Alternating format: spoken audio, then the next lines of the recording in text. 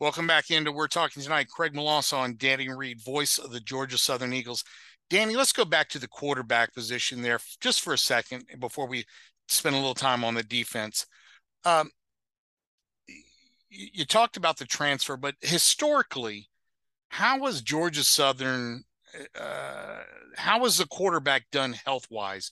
Because I can tell you, previous to Levi Lewis, we didn't have too many quarterbacks that finished the season or started all 12 games. Have you guys historically had a pretty good run there with the same guy during the season?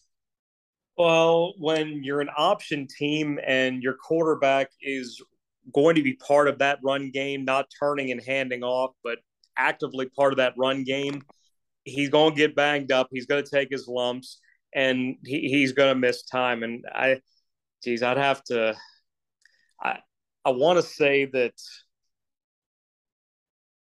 2018, Shy Wirtz started every game that year, but outside of that, the Eagles have not had a starting quarterback go every game since maybe 2013, but I'd have to confirm Okay. that for sure. But yeah, it's just not a system that's built for the same guy to go when you're part of an offense that's running it about 600 times a year. You're going to get knocked out. And even last year, Georgia Southern was still running a cousin of the option, but the two primary quarterbacks, Justin Tomlin, Cam Ransom, were both out for the year by the end of the year. So Connor Sigelski, who's a redshirt freshman out of Marist up near Atlanta, he started the final two games, had never taken a snap before BYU. Okay, welcome. Here's a top 15 team in front of 20,000 people. Good luck. Now with Van Treese, they're not putting him in as much of harm's way because he's going to be throwing the ball a lot more than an Eagle quarterback is used to. But he's a better runner than people give him credit for. He had a chance to use his feet here and there with Buffalo, even though he was turning and handing off in their version of that RPO at Buffalo. He played for two head coaches as well up there. When Leopold left for Kansas, he played for Mo Linguist last year, who took that job. But I would knock on wood say that if this improved offensive line can build that pocket around Van Treese, then Georgia Southern wouldn't have to necessarily worry about all the depth they've got in that room. But as we know, nothing ever goes to plan when you're talking about it 10 days before kickoff. So if I heard you correctly, eight quarterbacks in camp. Um, much depth there as far as experience or any other transfers? You've got Sigelski back, who started those last two games. And I would say that after Van Treese, you've got two guys that are sharing those number two reps with him, and then with Colton Fitzgerald, somebody that transferred in from Boise State. He was buried on the depth chart, but actually looked pretty good during a couple of scrimmages. And then after that, you've got Richie Langford, who is a transfer from the College of San Mateo. I don't know that you would see much of him this year. A couple of freshmen after that with David Dallas, Trinity Christian up in Sharpsburg, closer towards West Georgia, won a state championship last year with his brother Josh, who's a wide receiver with the Eagles. And they were both committed to Western Michigan last year before this staff got here. They talked to them, they flipped their commitments. So hopefully they'll get a chance to have nice careers here once fully healthy. And then Zach Roseman at a Marietta and Walton High School. Those are the six primary guys. You've got a seventh in walk on Brooks Pangle, who wears the number 31.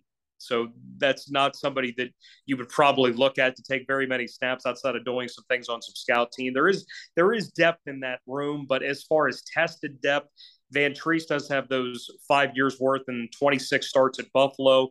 Sigelski a little bit, but outside of that, nobody else on the roster has taken a Division One snap. Well, I'm assuming that Van Treese was more of an option quarterback up at Buffalo. He probably took a couple hits there too. So In their RPO, he was more or less, they weren't looking at him as the running threat, but because of that, it opened up some avenues for him to score rushing touchdowns, and the numbers there were a little bit better than I think he would get credit for. But when you've got Jaret Patterson, who's rushing for nearly 2,000 yards a season, and now he's in the NFL, they've always been physical. They've had deep running back rooms. Even last year, when a lot of the conference was watching them play Coastal Carolina, Coastal had that non-conference road game up at Buffalo, and that wasn't a very good Buffalo team last year. They were 4-8, but Buffalo was right with them for much of that contest because of the Yes. level of mentality that they played with. And you've got to think that somebody like Van Treese that was there for half a decade could bring that mentality down, even though he's going to only be here for a couple of months. If he could have any kind of positive impact on the rest of this team, then that's found money. Totally agree. Let's talk about the defense a little bit here. Uh, you've got your leading tackler back in Anthony Wilson is the good news, but at the same point, he's a strong safety, and he's that means these guys are getting into the backfield a lot, defensive backfield, but able to bring in a transfer. Is the transfer from UNC going to be? Is he going to get some playing time? Is he going to start Christian Varner? Yeah, Varner had been out of camp for about a week dealing with a shoulder injury, but it was back full go today. He was working in with the ones and twos, so I would imagine that he'd be as close to full go as you can by the time the next weekend rolls around. On the back end, another transfer that's done really well at safety. He's probably going to be a starter is Waylon Free from Fresno State. He's a sixth-year senior. He was part of two double-digit win seasons out at Fresno. And then it's the nickel and the dime position. Jalen Denton from Ole Miss is somebody that couldn't get on the field in Oxford, but he's been a breath of fresh air in this camp. He's been a playmaker, whether he's been that nickel or the dime, because we said that the Eagles are going to base with 5 defensive backs in 2022. So he is going to be on the field in some way.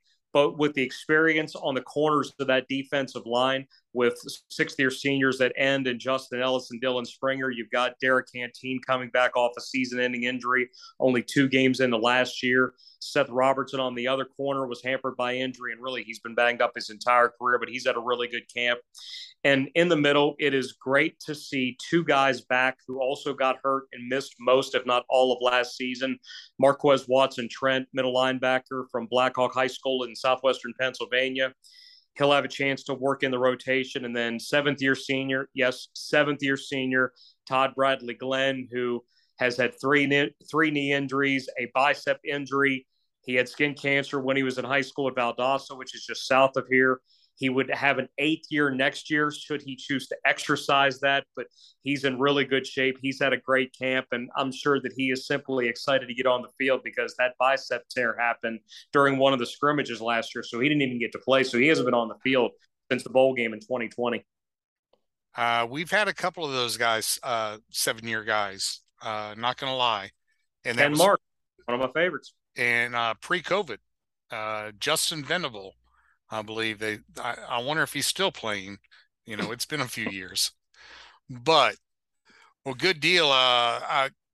Quickly though, not seems like you guys got one of the best special teams with Anthony Beck and Alex Rayner coming back. I mean, and I don't think there is enough emphasis on how good special teams can really make the team. Look, this conversation would be a lot better if you didn't have Reese Burns, because if you Yeah, didn't, then Beck is probably the best putter at the conference. He averages 45 yards a putt last year, but there's Burns over 46 yards. Thinking, okay, you definitely have the 2 best putters in the league, but a lot of credit to Burns, and I know he's going to go down as being the best punter in program history. yep. And you mentioned with Alex Rayner, he's been the primary kicker the last 2 years, but Britton Williams, who's a local product out of Richmond Hill, and transfers in to maybe win the kicking battle, and that's Michael Lance, who Georgia Southern saw when he was at Minnesota back in 2019. So he's operating as a graduate transfer. It's been a pretty heavy competition throughout camp. Lance looks like he has the upper leg, to use an extremely bad pun, but whoever picks that first game on September the 3rd against Morgan State, the Eagles shouldn't have much to worry about because there's a lot of talent, and Turner West has gotten that embarrassment of riches since he took over that room. Good deal. You're listening. We're talking tonight. Craig Melanson and Danny Reed. Danny, let's talk about your schedule, though. 4 of your first 6 games on the road. Coach Helton's got to be going to your AD going like, what the hell are you thinking, dude? Which I know Coastal and Georgia State, your AD doesn't have any control over that because they're conference games. But I don't know anything about Morgan State. I mean, are they? I'm assuming FCS, but where from? Baltimore, Maryland. They're in the MEAC, so it's an HBCU school. Okay. Um, do they travel? I mean, most of those like we have Southern that's not too far away, Grambling. Their bands come and actually we pack our fans in too, want to come to see their bands. Are they going to travel at all, do you think? I would imagine they just like anybody else in the FCS, they have had at least one, if not two games against FBS schools, at least for the last 5 years. I would imagine that they would have a chance to travel fairly well. The thing that is interesting for them is that they got a new head coach. Now, Tyrone Wheatley was the head coach the last 3 seasons, and he was there up until the middle part of May when he accepted the running backs coach position with the Denver Broncos. So they had to move quickly, but the guy they hired didn't have to move his house because he was at Division II Bowie State, which is about 45 minutes away from Morgan State. It's in Prince George's County, down towards the southeastern part of the state. And he didn't have to move. It's a half hour from his house. It was ideal as could be to move up a classification, but not have to change and pack up and move your family and change your situation. And for somebody that was at a Division II school for 13 years and had a lot of success, he was asked a lot, why now? Why now? Why do you make this move? He just felt it was time. It's time for a new challenge.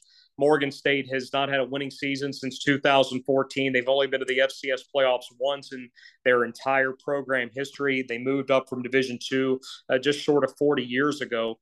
But for Coach Wilson, who went to the Division II playoffs each of the last 3 seasons, it might take a minute to get that program where he wants, but he's been able to infuse a lot of transfers into their program this year.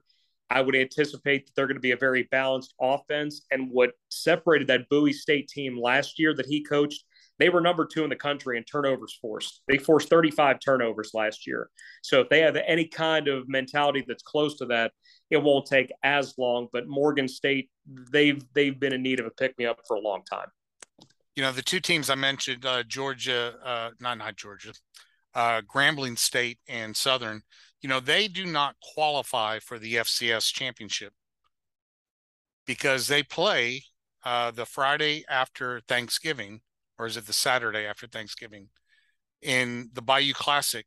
And they feel that they make more money off of that game because it's in New Orleans at the Superdome. They make more money off that game than they would any playoff.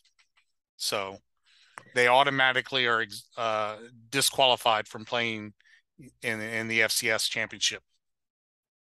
The thing that is the case, and it's unfortunate, but the thing that's helped HBCU football is, and everybody would agree about this, is Deion Sanders taking over Jackson State, because the amount of attention, especially when they've got the number 1 recruit in the country last year when Travis Hunter decommitted from his alma mater at Florida State to go to Jackson State, a team that was 11-1 last year.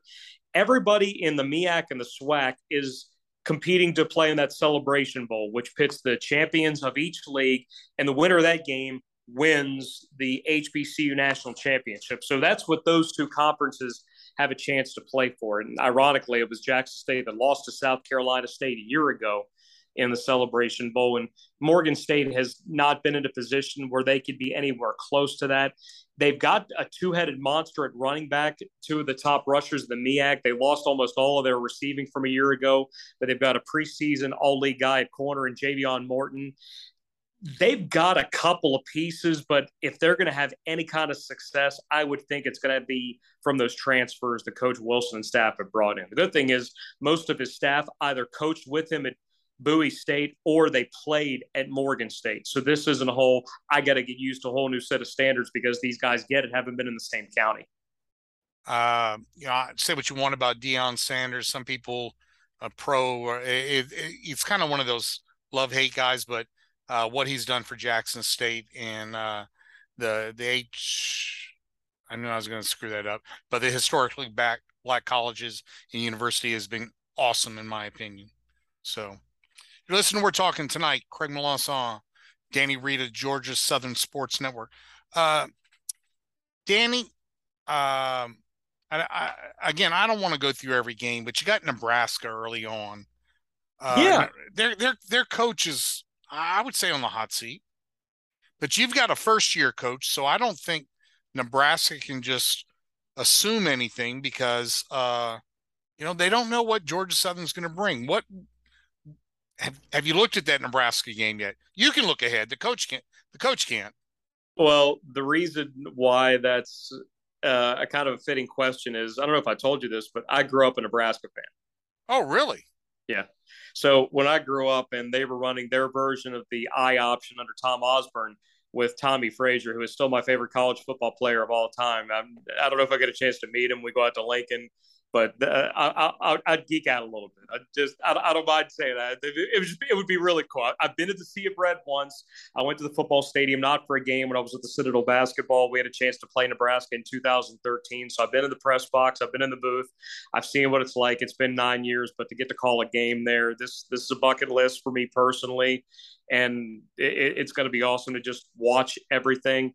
With Nebraska, they're going through a little bit of change too because Scott Frost has called the plays his first 4 years as head coach.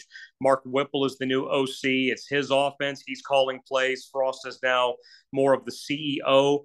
And Georgia Southern probably not thrilled to see Whipple on the other side because it was his UMass team that beat the Eagles for the national championship in 1998, and he came back and was the head coach when they destroyed Georgia Southern in 2017.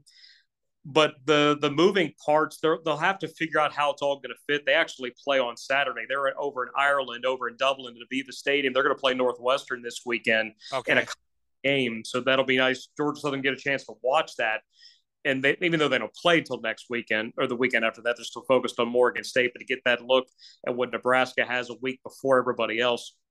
And But some real film as opposed to them oh, yeah, playing Lighthouse of the Blind the first week. transfer quarterback Casey Thompson led the Big 12 in touchdown passes last year at Texas. They've got a lot of good running backs, which if you're in Nebraska, it makes sense to say that you've got a lot of good running backs. They were really good defensively last year, but because the offense couldn't score in the red zone, their special teams were brutal. That's why they went 3-9, but 8 of those losses were by one score. So all they needed was for something to go right in 4 of those games, and they're a bowl team instead of having one of the worst seasons in the history of the program. Well, at Nebraska, then at UAB, who has been a pretty good team the last few years since they brought back football. And man, that's kind of tough. And if I remember correct, you got Ball State. I shouldn't say I'm looking at the schedule you're bringing in Ball State, but they've had a pretty good team. Maybe not the last couple of years. I'm not sure because Well, I should have looked at it. Well, you guys played UAB fairly recently, so yeah, I think you ended their long home field winning streak. They're in the new field now. They opened their new stadium last year. I think it's $200 million worth, so that'll be a sight when the Eagles go there on the 17th. But really good running game, really good defense. That will be a challenge for this team. They're picked to finish near the top of Conference USA. They're going to the American next year with a bunch of their conference mates. And then with Ball State 2 years ago during the COVID season, they won the MAC championship. They beat Kyle Van Treese's Buffalo team in 2020 for their first MAC title in I think more than 30 years. They had almost everybody back last year, but they stumbled a little bit. They had a lot of injuries on their offensive line. They finished under 500. Those two are both home and homes. UAB will be here next year. Georgia Southern goes to Ball State in 2023. But after that, after those first 4 games, you're in the throes of conference play. And for the Eagles, those first 2 are on the road going to Maybe you see Grayson McCall this year because the Eagles are the only team in the league that have not seen him play yet. He's been hurt those first 2 meetings, and then after that, you go up to Atlanta to face the Panthers. We're gonna bring up Georgia State a little bit later and Coastal, I think, but well, yeah, all of you the guys on the West will bring up. If you don't mind, let's take another quick break and come back and get into a little bit of the Sun Belt Conferences. Not too long. I know I'm taking up more of your time than you probably wanted and than I expected, but if you don't mind, we'll come back right after this. Craig Melanson and Danny Reed on You're Talking. I said, welcome. We're going to take it back, come back in a few minutes and to You're Talking, but actually it's We're Talking because we're talking football with Danny Reed, voice of the Georgia Southern Eagles on the Georgia Southern Sports Network. Danny, let's the guys I really want to touch on are I don't know how familiar you I know I don't think you were around when Georgia Southern was an FCS, but I know you're a student of history. Is there any history there with James Madison? Oh yeah, oh yeah, late '80s, early '90s. That was one of Georgia Southern's first rivals when the program got restarted. Georgia Southern actually has two of its biggest comeback victories in school history against James Madison. One of those, actually, both were in Harrisonburg, and I think a couple of times the Eagles have played the Dukes for homecoming at Paulson Stadium. But that'll be cool to renew that because I want to say they met for 7 or 8 straight years from '85 through '92. Georgia Southern is 7-1 all time. That'll be a nice one to have them come back down here. And you want to talk about a team that nobody knows what's going to look like? It's them. They've recruited really well. They've been dominant in the FCS, but as far as moving up, is it going to be a seamless transition? Are they going to have things to deal with like App State did early in 2014? But I think eventually they're going to be really good. But that's what the rest of the league is going to have to contend with, and it is really nice to have them in this conference. Uh, how familiar are you with Old Dominion? Because it's one of those teams that to me it was kind of a little bit funny. I believe they started the season 1-5 or something like that, then rolled off 5 straight victories and became bowl eligible. But the 5 straight victories came right after they announced that they were moving to the Sun Belt. So, Yeah, funny, at the, funny. and at that point, I was pulling for them against every conference DOA team there was. Well, there's shared history with those two because just like Georgia Southern, Old Dominion's program went away for a while, came back in 2009, and then Georgia Southern and the Monarchs met in the FCS playoffs twice in 2011 and 2012. Georgia Southern winning both of those games. Both were high scoring games. In fact, the 2012 game in Norfolk is one where the Eagles scored 28 points in the fourth quarter, and it's a game that Old Dominion still talks about as a game that they haven't gotten over. They've only had one winning season since, and that was in 2016 when they won 10 games. But Ricky Ronnie is their head coach. He was the offensive coordinator for James Franklin at Penn State. They just announced that Hayden Wolf is going to be their starting quarterback. He's the guy that led them to that resurgence in the back half of last year. They've got the best tight end of the league in Zach Kuntz, and you can't miss him. He's almost 6'9". I think he's going to have a huge season, literally a huge season. The thing that they're going to have to contend with is that the guy that was hired to be their offensive coordinator, Dave Patenaude, resigned 2 weeks ago. So they just announced within the last couple of days that Kevin Geiler, a 30-year-old assistant coach who served as their interim OC for the bowl game last year in Myrtle Beach against Tulsa, he's going to be running the offense this year. But in a way, it seems like Coach Ronnie has been grooming him because they've been together at a number of stops. They've got the stability at quarterback, at tight end. Blake Watson is a really talented running back that doesn't get enough of a mention. Offensive line has become a position of stability after it wasn't last year.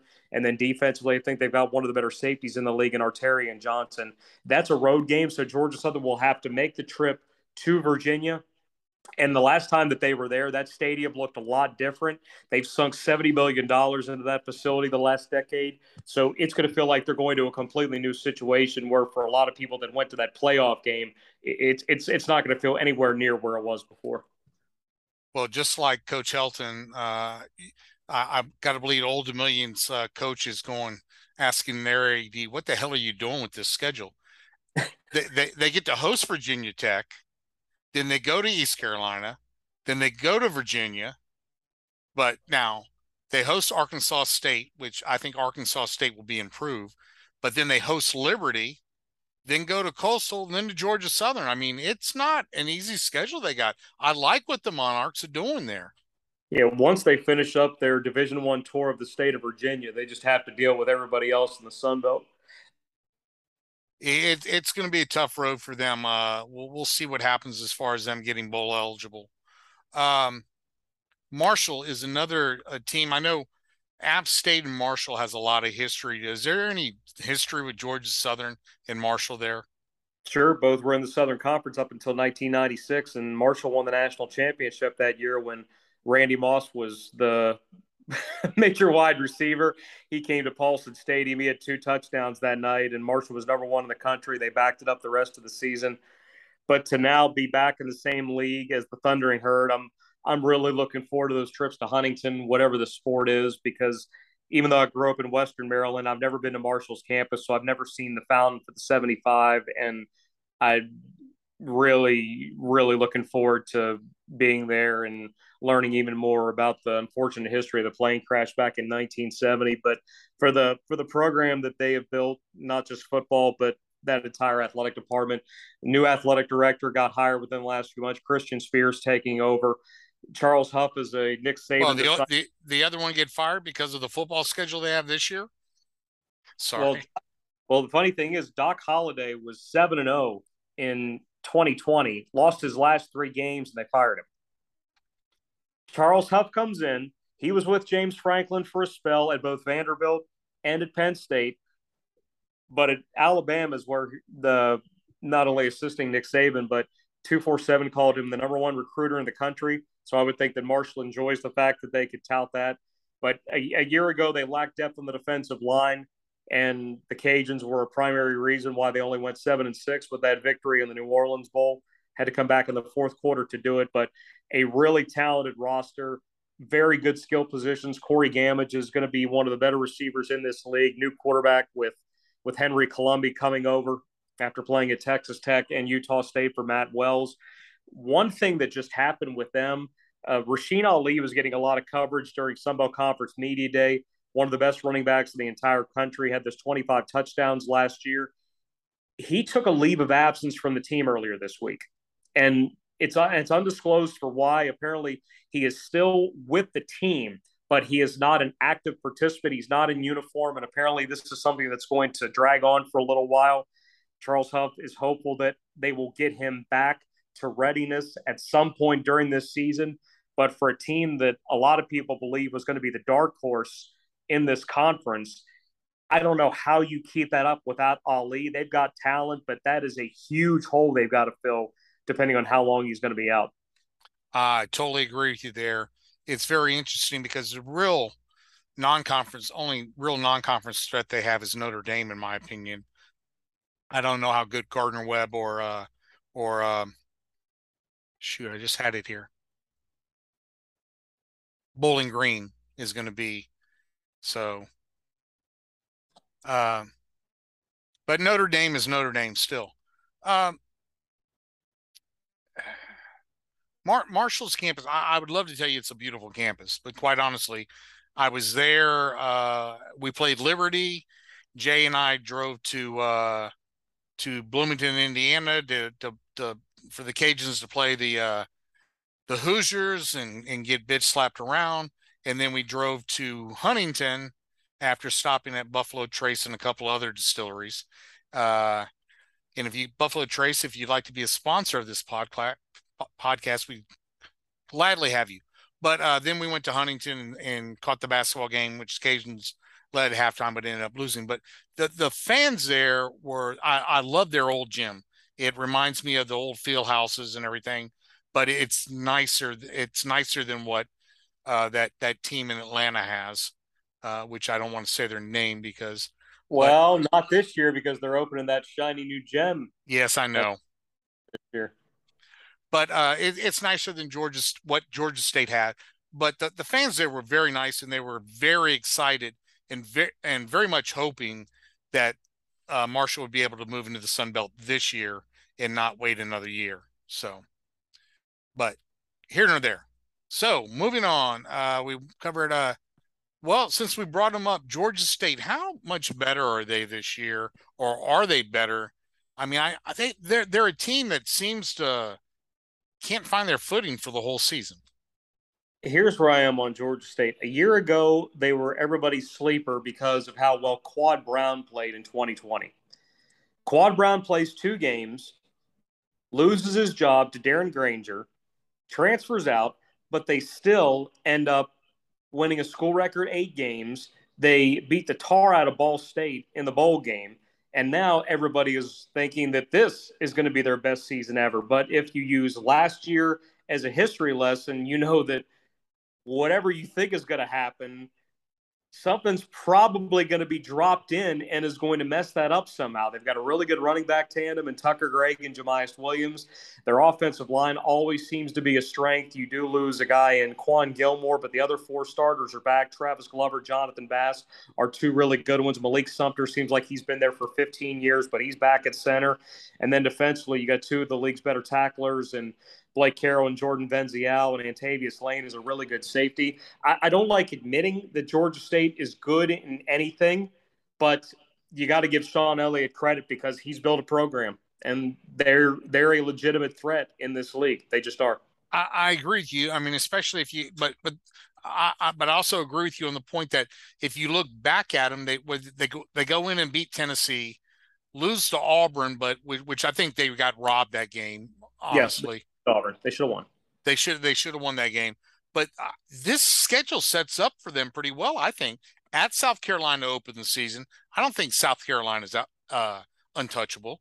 And then they get to host North Carolina, get to host Charlotte, and get to host Coastal Carolina. I mean, well, as a sidebar, I don't know what North Carolina is thinking because their first two games are Sun Belt road games. They open up in Boone against App State, which is probably going to be a 40,000 crowd game, which will by far be the biggest in Kid Brewer Stadium history. Then they're going to Atlanta to take on Georgia State. So if they're not careful, they could be 0-2 coming out of that. But for Georgia State, I'm not going to say that they're going to win 10 games because that's extremely lofty with as tough as the East is. And that's still considering that a team like Old Dominion finished in seventh in the preseason poll, but they could easily beat anybody with the talent that they've got, even though they might not look as good as everybody else at the outset. There's potential for Georgia State to win the East. There really is. But as we've said a number of times, don't be shocked when things don't go exactly the way you anticipate them. Because just when you think you've got it figured out, this league shows you why it's called the Fun Belt. For me, it's all about show me because Georgia State has been that team that has shown promise and then fallen flat on their face. Quite honestly, 2 years ago, they should have beat the Cajuns in Atlanta. The Cajuns ended up winning the game, but that's neither here nor there. That was a good season. But it's all about show me right now. So, Coastal Carolina. Kudos to them for getting Army in. I wish the Cajuns would play Navy in New Orleans.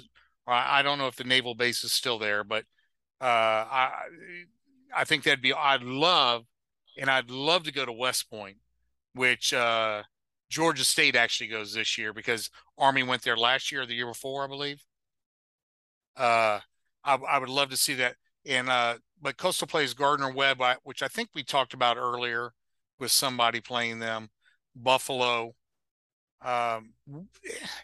Is Coastal going to be up there? I mean, do you really? I mean, I want to hate him, I really do. But Grayson McCall, if he plays, it makes him a different team. He's the most important player in this league. The most important player for any team, any side of the ball in this league. He is the sole reason why they're even close to Appalachian State in that division. That's still something that everybody else is going to have to deal with for at least this year because this is probably going to be his last year. But because they only have three starters back on defense, I've got a tough time thinking that they're going to keep up the standard of back-to-back 11-win seasons. Jamey Chadwell has built something. Their offense is very unique. Nobody's figured out how to slow it down yet outside of App State in the second half of that game in Boone last year, which was a great spectacle. And for them to win at the very end and keep Coastal from winning the East Championship, which is why you played against the Mountaineers instead of Coastal at Cajun Field last December. They're still going to be very good. They get Sam Pinckney, who transfers over from Georgia State, and that fills in a couple of holes in that passing game with Isaiah Likely now playing for the Ravens and Javon Hiley trying to make the Cincinnati Bengals. But with Grayson McCall still running that offense, I think that Bryce Carpenter would have been fine if McCall would have either gone to the NFL or if he would have just transferred to a Power 5 program. But simply having McCall there with two of the better O linemen in the league, led by Willie Lampkin, who's going to be changing positions this year. They're still a team that's, I would think that they're at least 8-9 wins, but the lack of what they have as known commodities on defense keeps them from winning that division for me. They still can, but not knowing what they're capable of yet, I can't say that they're going to be better than App at this point. I will concur. Interesting, very similar to the Cajuns. They play a late season game against Virginia, whereas the Cajuns travel to Florida State. So very interesting. I love it. I love the late season matchup against a Power Five. So got to take advantage of it, though. So the team that you brought up last, App State, and then we'll get you out of here. Appreciate you taking more time than we had talked about. But you're listening. We're talking Craig Melanson and Danny Reed. We're talking Sun Belt Conference football. App State, no offense to Marshall, lots of offense to Coastal Carolina, but App State's still the team to beat. Am I wrong? No, you're exactly right. Okay, well, we can move on. We can fit. No, App State though. Where do you think their strength is? I guess I'll put it this way: they're going to be on their fifth offensive coordinator in the last 5 years. Kevin Barbay is running the offense after working under Jim McElwain at Central Michigan. He worked with the nation's leading rusher last year. Lou Nichols had over 1,800 yards rushing last year. So for App fans to hear that and knowing that they've got two of the better running backs already with Nate Noel, who led the league in rushing, Cam Peoples, who almost had 1,000 yards himself, those two are back for one more round. Defensively, they do have some holes to fill, but it would seem that they've got a bit of this effect that Arkansas State had for a while, because Arkansas State had 5 head coaches in 5 years, but yet they still kept winning championships because they knew they had their system, and it worked. App State knows who they are. They have their system. Then last year they threw it a little bit more because of Chase Bryce coming in, more equipped to throw the football. Not that Zach Thomas wasn't, but Chase Bryce, his skill set, throw the football more, set the school record for passing yards. I would anticipate that this year they're going to be more of a run team because they lost their 3 60-year wide receivers, and I would be hard-pressed to find another team in the country that had 3 60-year wide receivers. But to have those two running backs back and to have the strength up front that they do, Cooper Hodges is going to be one of the league's best offensive linemen. I would think that they're going to be not just amongst the league's best in rushing, but I would think that they're top 10 in the country in rushing yards. how big is the game against North Carolina for them? I know the game's a sellout. They sold their allotment of season tickets, which my understanding is I don't know how many of them, but maybe 1,000 of them probably went to North Carolina fans. I can tell you when we were down in baseball, LSU fans bought our season tickets when LSU played here in Lafayette because our season tickets were fairly cheap. Well, were very much cheaper than what they paid in Baton Rouge, and they got an opportunity for their team to play. But how big is that game? Not just because it's in Boone, because it's North Carolina, in state. I won't call it a rivalry in football because they probably don't play enough, but they go into College Station the following week. A few years ago, when they backed into a home game against Miami, a lot of App people viewed that as the biggest home game in the history of Kidd Brewer Stadium. It wasn't a conference game, but it was a Power 5 opponent. They had 35,000 people. I think it was a noon kick, and Miami went in and dominated, beat them every which way. I was shocked. Take that and add North Carolina to that a couple of years after, off of 7 consecutive bowl wins or 7 consecutive bowl appearances, off of another appearance in a Sun Belt championship game. They're going to put everything in their complement. Look, I know that they're going to say, well, they don't care that Texas A&M follows that game. Do not care. I agree. They're going to try to do everything short of calling the fire department because of too many people at Kidd Brewer Stadium to beat the flagship institution in that state to win the game. They beat them in Chapel Hill just a couple of years before when they blocked a last-second field goal. Now, whatever happens after that for them happens after that. But This is crazy I think they're going to be favored in that game. Uh, I think they're going to be favored to beat North Carolina, and you would have never thought that a Sun Belt team would be favored against a Power Five team. But at home, it's already been reported that there's going to be 40,000 people there. I'm not going to be shocked if App State is favored to beat North Carolina. I agree, and I'm a huge Mac Brown fan, quite honestly. App State as well. He's a former coach there. Oh, He's really? still got a house up in Boone. I did not know that. Well, I guess I'm not that huge of a big Mac Brown fan. Be a closet Mac Brown fan. You'll be all right. No, I don't pull for them in football. I grew up as a North Carolina basketball fan. So it's one of those things, just huge Dean Smith fan, Roy Williams and all the guys that played there. I got to meet Michael Jordan on Bourbon Street one year. So You told me about that. Yeah, you did tell me about that. That's probably my is I've met Dan Marino, Merlin Olsen, Deacon Jones, Bernie Kosar, Warren Moon. I could go on, but it's like my favorite thing is standing on the corner talking to Michael Jordan. So I'll have to do a podcast with about 4 or 5 of us that talks about who's our not necessarily our the biggest star we met, but our favorite star that we met. So, but Danny, thank you so much. Next week, if you don't mind, we'll go over the West. I'm sorry, I don't know why I keep getting that so confused. And then we'll talk about the following week's game. Danny has agreed for those listening to come on weekly.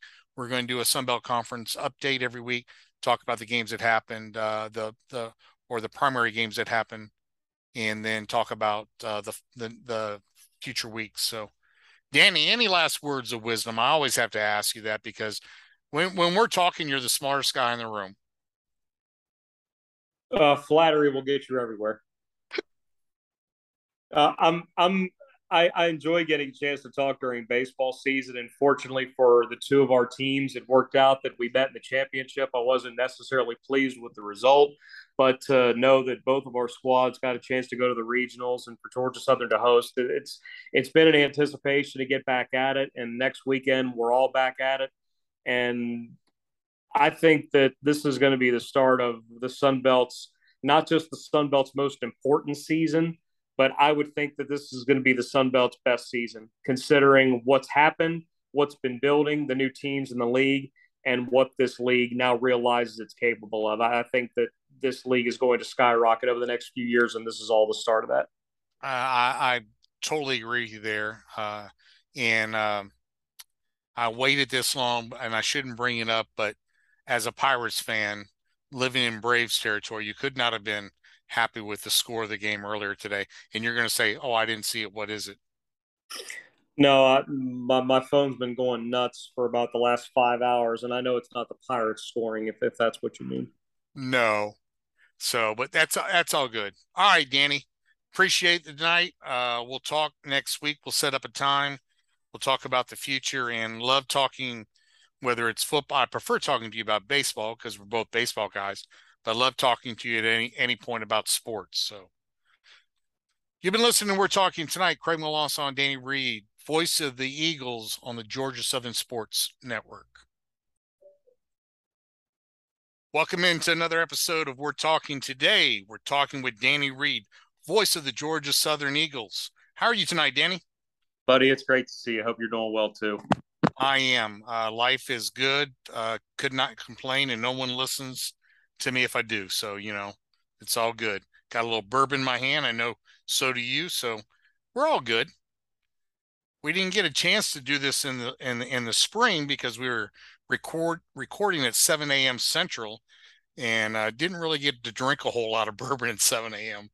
Yeah, if that would have happened, something would have either been really, really good or really, really bad. There's no in between if you're talking that early. Exactly. Well, I thought we'd go through a few things, mainly Georgia Southern tonight. I know it's early. The Cajuns don't play them till later on the season, but you have a new coach. I'm assuming a new offense, possibly a new defense. But let's start out with your coach, Clay Helton. I'm kind of a little bit not amazed that he's the coach there, but that he's had the opportunities as young as he is.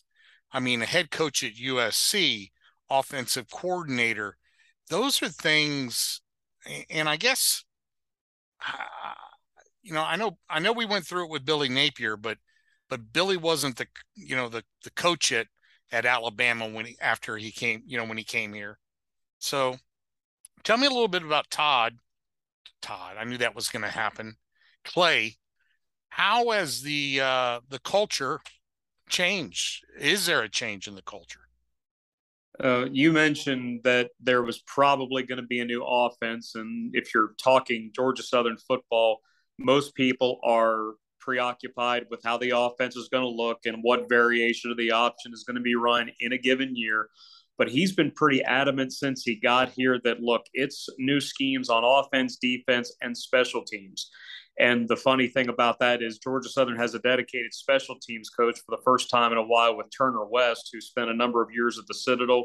He was an assistant coach with the Dallas Cowboys for 4 seasons. You've got offense, defense. He calls special teams we fence because you've got people from both sides of the football that have to come together to make whatever team it is work. You're talking KOR, punt return, PAT, field goal, whatever. So that's been nice to be able to talk about in terms of conversation. But with Clay, you mentioned all the things that he's done being so young. He's only 50 years old. He's been in coaching for more than half of his life, spending time at Duke, at Houston, at Memphis, where he worked with Turner's father, Tommy West. And he actually was the interim head coach there for a year when West had to undergo open heart surgery. But of course, the 12 years at USC is what everybody talks about. He was the head coach there for 6. Really successful tenure, 46-24. Now, that would work at most places in the FBS, but at a place like USC where it's national championship or bust, winning 2/3 of your games doesn't work. And that's very similar to Georgia Southern, which is why Chad Lunsford didn't make it after going 28-21. He was let go right after that Cajun game, a very close game at Paulson Stadium, but one that Louisiana won. And then it was Kevin Woodley for the final 6 games, and it was just trying to keep the oars in the water, the ship on somewhat of a straight course and just not let it get too much out of hand. And I guess you could say a 3-9 record was good, just considering everything else that was so up in the air. But what was so bold about that whole situation with Coach Helton? He got hired with 4 weeks left in the season. He was the first coach that got hired in the entire cycle. So he was in Statesboro for that Coastal Carolina game. I feel bad that he was having to walk around the tailgate lot that afternoon and evening with all the rain that was coming down, and it blew into our booth. Our spotting charts got entirely messed up. Coastal was up 28-0. It wasn't a great way to introduce him to game day at Paulson Stadium, but I think he realized that, look, it was a struggle getting through last season, and he simply needed to evaluate. He was finding good things, he was finding bad things, what he wanted to keep, what he wanted to change. And something that he's mentioned a number of times, Georgia Southern, of course, hosted BYU last November, and that was the number 14 team in the country. First time they had ever played, highest ranked team that had ever been inside Paulson. Georgia Southern was 3-8 at that point, and it was a sellout crowd. There was more than 20,000 people there, and you can say a lot of it was because BYU traveled so well. They've got a number of fan groups all across the country because they are a national brand, but that was something that really impressed him for a team that was struggling on the field. And Georgia Southern had a lead against the top 15 team late in the second quarter. They ended up losing the game 34-17. But to see him implement his plan over a 14-week off season, whether it was those 9 weeks of strength and conditioning with new coach Bobby Steiner, who was with him at USC, has also spent time at LSU and Notre Dame. To get him here is great. And considering that he's a native of Brantley County, which is only about an hour south of here, gets a chance to come back home. That's pretty empowering. And then those 5 weeks of spring practice where people that had a chance to go and watch this team evolve saw that, look, the ball is going to be in the air a lot more. You're probably looking at as close to a 50-50 split as they can. Now, sometimes they're going to be throwing the ball a lot. Other times they're going to be running the ball a lot. Offensive coordinator Brian Ellis said, look, whatever this offense has to do to win, that's what they're going to do to win. And you'd be foolish to not give the ball to all those talented running backs with Jalen White, with Gerald Green, and with a couple of freshmen and O.J. Arnold, and throw Terrence Gibbs in there. I don't know how much he's going to be able to play this year because he's coming off of injury, but that's a four-star guy who was committed to Florida. But then Billy Napier gets the job. They don't hold that scholarship offer. He goes back into a situation where he can consider other schools. Georgia Southern is his fit. Hopefully he gets on the field eventually and shows that massive talent. But getting into fall camp and seeing 130 some people looking around, and some guys that played a lot the previous couple of years are far down the depth chart. Other guys that didn't get a chance the last year or two are suddenly with the ones and twos. With the new schemes, with this attitude, and with the buy-in that has taken place from a really motivated group of guys, you would have never known that Georgia Southern was just 3-9 last year. And look, I know it didn't end very well for Coach Helton out at USC, but this is somebody that won 21 games in his first 2 years. He won a Rose Bowl, won a Pac-12 championship. He knows what he's doing. It's just a matter of if people in Statesboro that are so tethered to the idea that it has to look a certain way can open up and realize that if things are done the right way, it doesn't matter how it looks. It just has to be Georgia Southern scoring more than the opponent by the time the game is over. And that's what we're working towards, hopefully as soon as this weekend when Morgan State comes here on the 3rd. Well, let me ask you this. I mean, when you first hear the name and you think, because he was at USC for so long, you think of him as a West Coast guy, but in reality, he went to Auburn, not that far from Georgia Southern. He's from Gainesville, again, not that far from Georgia Southern. He coached at Duke, again, not that necessarily that far from Georgia Southern. He knows the area, and I'm sure he knows how to recruit the area. It's been him in the South outside of going to USC, which I guess in a way is South. It's just way out South in the Southwest. But someone who grew up in Gainesville, Florida, while his father was coaching at Florida, working alongside Steve Spurrier. So they've been family friends for a number of years. But he has said this a lot in our conversations that this is home. And Gainesville is about 3 hours due south of here. And it's funny that it's Gainesville and we're talking about a Louisiana podcast because that's where Billy Napier is now after 4 extremely successful years at Cajun Field. So it's funny how the 6 degrees can work in college football, but this is home for him. He's had a chance to get his wife in town. She's been here for just shy of a couple of months. They're in the process of getting things set up at their new house in town, getting their sons here. One of his sons is actually playing for his brother Tyson. He's a backup quarterback at Western Kentucky. So that's an interesting family dynamic as they'll try to address that over the next couple of months and years. But for him to be back in this part of the country, you can look at this as a second chance. But for somebody that was the head coach at USC for 6 years and spent 12 years with one of the most powerful brands in all of college athletics, he would have to tell people that he was done coaching to not be asked to come to a certain school.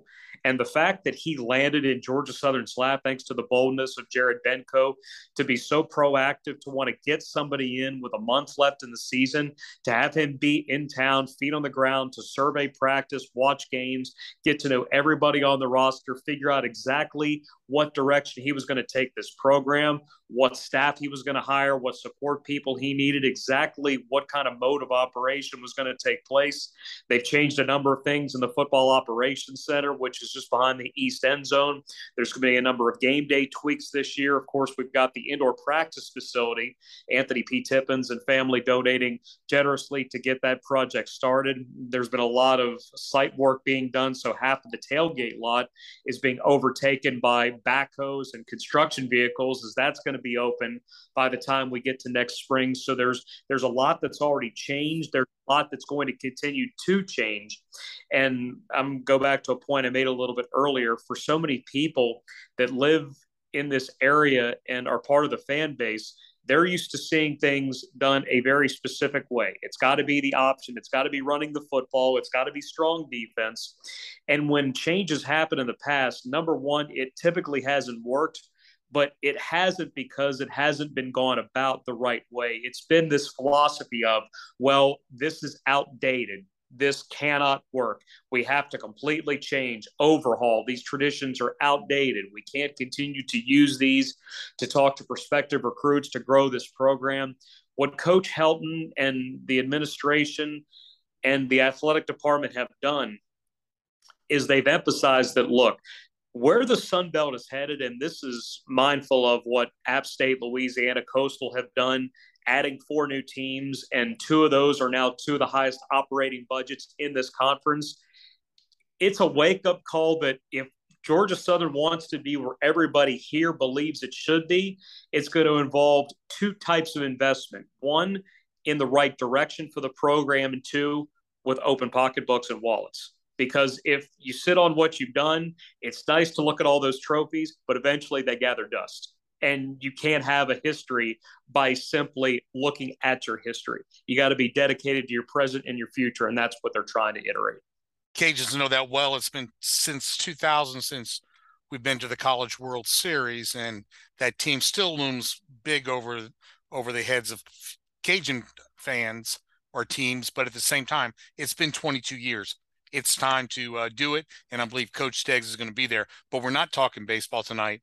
I still can't get over, though, that Coach Helton is younger than me. I just don't – I'm still, as a man, it was kind of like when in one of my jobs, when I was hiring kids that I say they were kids. They were 21, 22, 23 years old. But, it used to be, they graduated college before, or I graduated college before they were in high school, but I was hiring kids that weren't even born when I was graduating college. That was a scary time.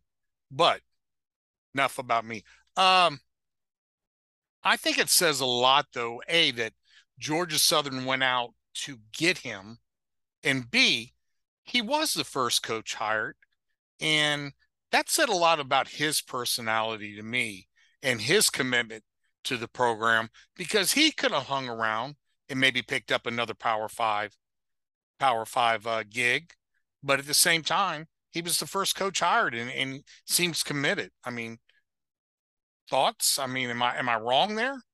Well, one thing that I've thought about a number of times is with all the strife that took place late last season with Auburn and Brian Harsin, how they were actively looking to get him ousted, even though he ultimately is still there. I don't know that he's long for that job. I would guess that he's there this year, and then things will change. They're probably going to have a new athletic director within the near future. But maybe if things fall another way, if he gets canned and Coach Helton says, I want to wait, he played at Auburn. Maybe he ends up at Auburn last year. It would have taken a lot for that to happen, but it is a situation that you do find yourself thinking about. But in reality, the way that Jared Benko went about this search, they talked to a lot of people because this was a program that needed to get fixed. Chad Lunsford was outstanding for the time that he was here. 2017, 2-10. 2018, immediate turnaround, 10 victories, bowl game, one of 4 teams ever to go from 10 losses to 10 wins. And even the next couple of years, 7 wins in 19, a bowl appearance, COVID season in 20, one of only 2 teams to play 13 games, 8 victories, bowl win against Louisiana Tech down at New Orleans, which I think everybody pretty happy about. Yes, you're very welcome. But there were cracks in the foundation.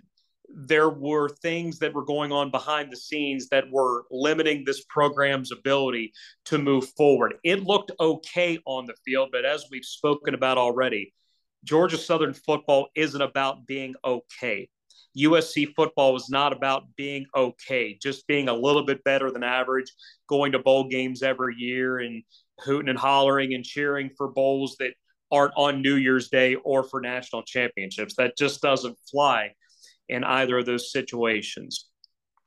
But after a 1-3 start, you knew that you were probably going to take your lumps last year. And with Kevin Woodley being asked to be the interim, I thought he did a great job keeping everything together. I'll always remember the win against Arkansas State where the Eagles ran crazy against the Red Wolves and then picking up the road victory at Texas State later on in the season. But in the end, it was still 3-9 season. One of the worst seasons in Georgia Southern history, 3rd losing season in the last 6 years. But you get a chance to bring in a guy like Coach Helton, and you see the cachet that he has by the staff that he hired. And the OC Brian Ellis was with him for 2 years out at USC in 17 and 18. You got a defensive coordinator in Will Harris who worked with some of the best defensive backs in the country out of Washington the last 4 seasons. This is his first time running a defense. Two of those defensive backs went in the top 39 picks in the NFL draft this past year.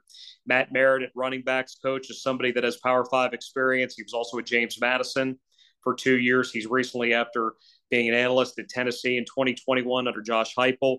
Rip Rowan is a Marietta native, just north of Atlanta, having a chance to coach this defensive line. Went to Lassiter High School, where he ironically played for Chip Lindsey, who was the head coach of Troy up until being let go last year. So there's a lot to like about where this program is headed, despite the hardship of last year. And, oh, by the way, Kevin Whitley is a holdover. He's now the assistant head coach, and he gets back to coaching defensive backs, which is how he made his hay, not only as a student athlete here in the late 80s and early 90s, played for the Patriots for a little bit, went to Canada, was successful up there, outstanding high school coach in the greater Atlanta area, but being back at the place where it's just so special. And it's about heart for Whitley to be here because he's got a son that's going to be going into high school very soon. So for him to be here, it shows you just how much Georgia Southern still means to him. But the talent that has been assembled with that staff and the talent that has been assembled on the field, I know that Georgia Southern isn't picked very high in 2022, but with the transfer portal and with NIL and guys moving around so much, I think preseason polls are more obsolete now than ever. You've really got to see what teams look like once they get on the field and they're not facing themselves, which is what everybody's been doing for the last 4 or 5 weeks. I don't know if Morgan State's going to tell us a whole lot about this team, but at least the Eagles won't be hitting the Eagles, which is what they've been doing for way too long. And everybody down here is excited for it. I couldn't agree with you more. I always think the top 25 polls that come out preseason are the biggest joke there is. They don't get me wrong, they get a lot of it right, but there are things that I don't get, and the same thing can be said even more so now in regards to preseason prediction within the Sun Belt at media days. So you're listening, and we're talking tonight, Craig Melanson and Danny Reed, the voice of the Georgia Southern Eagles. Danny, you mentioned a little bit about a new offense, but at the same time, still part of the old offense, I guess.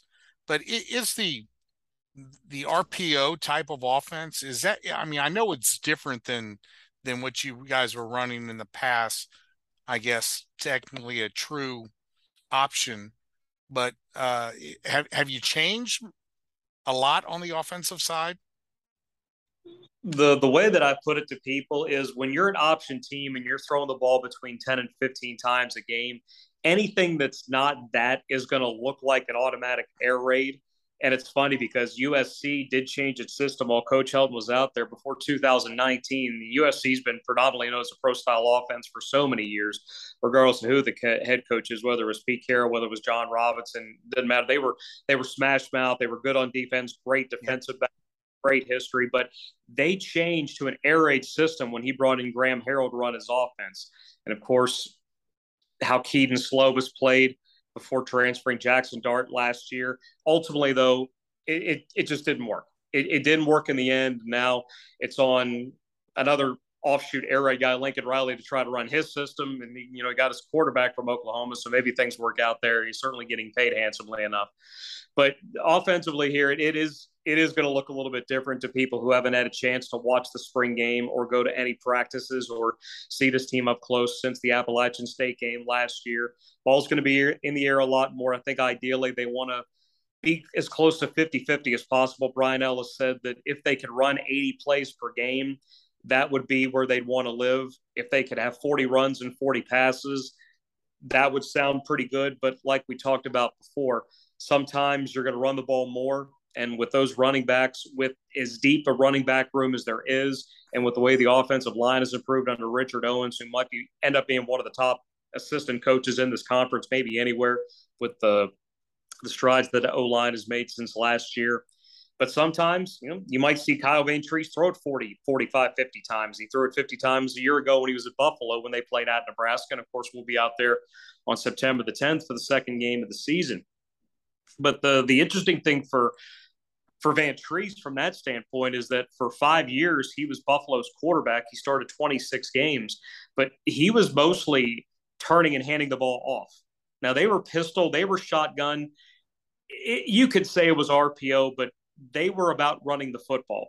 2020, they had Jaret Patterson, who's now trying to get into the rotation with the Washington Commanders. They were number 2 in the country in rushing yards. And you wouldn't think that for Buffalo, but that is a program that has improved. Lance Leipold was there before going to Kansas. Now with Vantrease getting a chance to run a more balanced version of an RPO, if you want to put it that way, he's going to be asked to do a lot more. And somebody that I think has waited his chance to show what he can do. He's a really impressive guy. The arm talent is there, but it's the leadership that these coaches and these players really admire about him. You've got 7 quarterbacks in the room, but clearly he is the number one. It feels like the system was tailored a little bit for him, and he's getting a chance to work with a group of receivers that, one, for the guys that are returning, talented guys with Caleb Hood, Darius Lewis, Sam Kennison, and Derwin Burgess. Burgess had a huge game at Texas State last year. And then you throw in a couple of transfers, namely Jeremy Singleton out of Houston, who's a big speed guy, can play on the inside, can play on the outside. Simply finding ways to make it all work. And when you combine with the way the offense has improved, where the running game could be, regardless of whether it is featured or whether it is the undercard, and with that passing game that is undoubtedly going to be seen more regardless of how much Georgia Southern throws, it's going to be as balanced as the offense has ever been here. It'll be a departure from the 50 to 60 carries a game that so many people in Eagle Nation are used to. And I would imagine that the 2.5-hour time of games are going to be gone, because with running the football clock is going to be running a lot more. I wouldn't think that would be in the equation very much. But as long as the Eagles can just tap into what's going to make them by the end of the season, if you got more wins than losses, you're going to surprise people by going to a bowl game, and then you can build from there. But they just need to show improvement in every way, regardless of whether that's a better record or simply by doing things better. It's tough to quantify it that way, but for a team that's 3-9, you've got to look for improvement in any way you can find it. I think sometimes people get hung up a little bit too much on, I hate to say balanced offense. I understand what they're trying to say, but a lot of times the last 8 minutes of the game or the fourth quarter, or however you want to say it, is it's going to dictate what you're doing, whether you're going to be passing the ball or you're going to be running the ball, trying to run out the clock. So it's one of those things you almost have to take out that last 8 minutes and then see how balanced the team was at that point. Yeah, my understanding of balance, and this is a definition that kind of trying to put together from a number of coaching staffs that we've had a chance to work with and in being here, but balance is how you can keep a defense off balance, making sure that whatever defense is being run can't line up and say, we know exactly what you're going to do. Balance is keeping the defense honest so you can run exactly what you want to do. The option in a way can be balanced, because when you run the triple, you've got to be ready for at least 3 parts of a running play, but also you throw in the wrinkle of an end around, a wingback slot back toss, the option pass. So you constantly have a defense guessing. So while it might look like the same thing over and over and over, that's still forced the defense to be honest. They can load the box up with 8 or 9 guys, but that's why you get beat over the top for 50 and 60 yards on a pass, because you're worried about stopping a fullback or stopping quarterback or a pitch. But with this system that is not necessarily run option based, there is a good bit of RPO involved, but they're looking to get the ball to the outside, to their speed guys as quickly as possible. There's going to be a lot more screen game in 2022 with Caleb Hood, with Jeremy Singleton. Marcus Sanders is a freshman out of Macon County who has a chance to be really good if he continues to progress, and then being able to use almost the running game to make sure that that is what keeps people honest, because before Georgia Southern would pass to keep a defense honest, but now I would think that it's still going to be pretty close to the same number of runs as passes, but the base is going to be to get that ball outside and let those guys who traditionally would be blocking, allow them to catch, use their hands for something different, and then get upfield. And then if you spread out a little bit, trying to account for 4 and 5 wide receivers, that's where that talented backfield can gas you through the middle. Well, if I remember correctly, the last couple of years, I know the games, the Cajuns won the games, but at the same time, Georgia Southern's wideouts did a great job of catching the ball and getting yards after the catch. So if you guys continue to do that, I think you're going to be fine. Is Kyle Van Treese, is that how you say, is that correct? Is he the biggest transfer in for the Eagles on offense? Yeah, I would probably overall too. I would say that's the case. Look, you've got 54 newcomers on this team, and 21 of them are transfers. So you could make a case for a lot of guys and who's going to be valuable in their own way. But for Georgia Southern, the transfer quarterback isn't something that's happened a whole lot here. I mean, typically when it has not been in the best of situations. And well, you can look at what's happened right now. You're coming off a 3-9 season, but usually that transfer quarterback outside of a Jabo Shaw has struggled. But there has been an enhanced commitment to this offense, the talent that surrounds in the skill positions, the way that the strength and conditioning staff has dramatically altered the physical composition of so many of these players. And really, everybody has embraced where this athletic department is headed. And that might be a pie in the sky reference to it, but it's where we're headed. With everything that is going on outside the white lines, everything in the white lines has got to match up. And the concept that AD Jared Benko has used a number of times is the alignment. And that's between the athletic department and the university. That's between the athletic department and the football program and any of the 17 sports that Georgia Southern offers.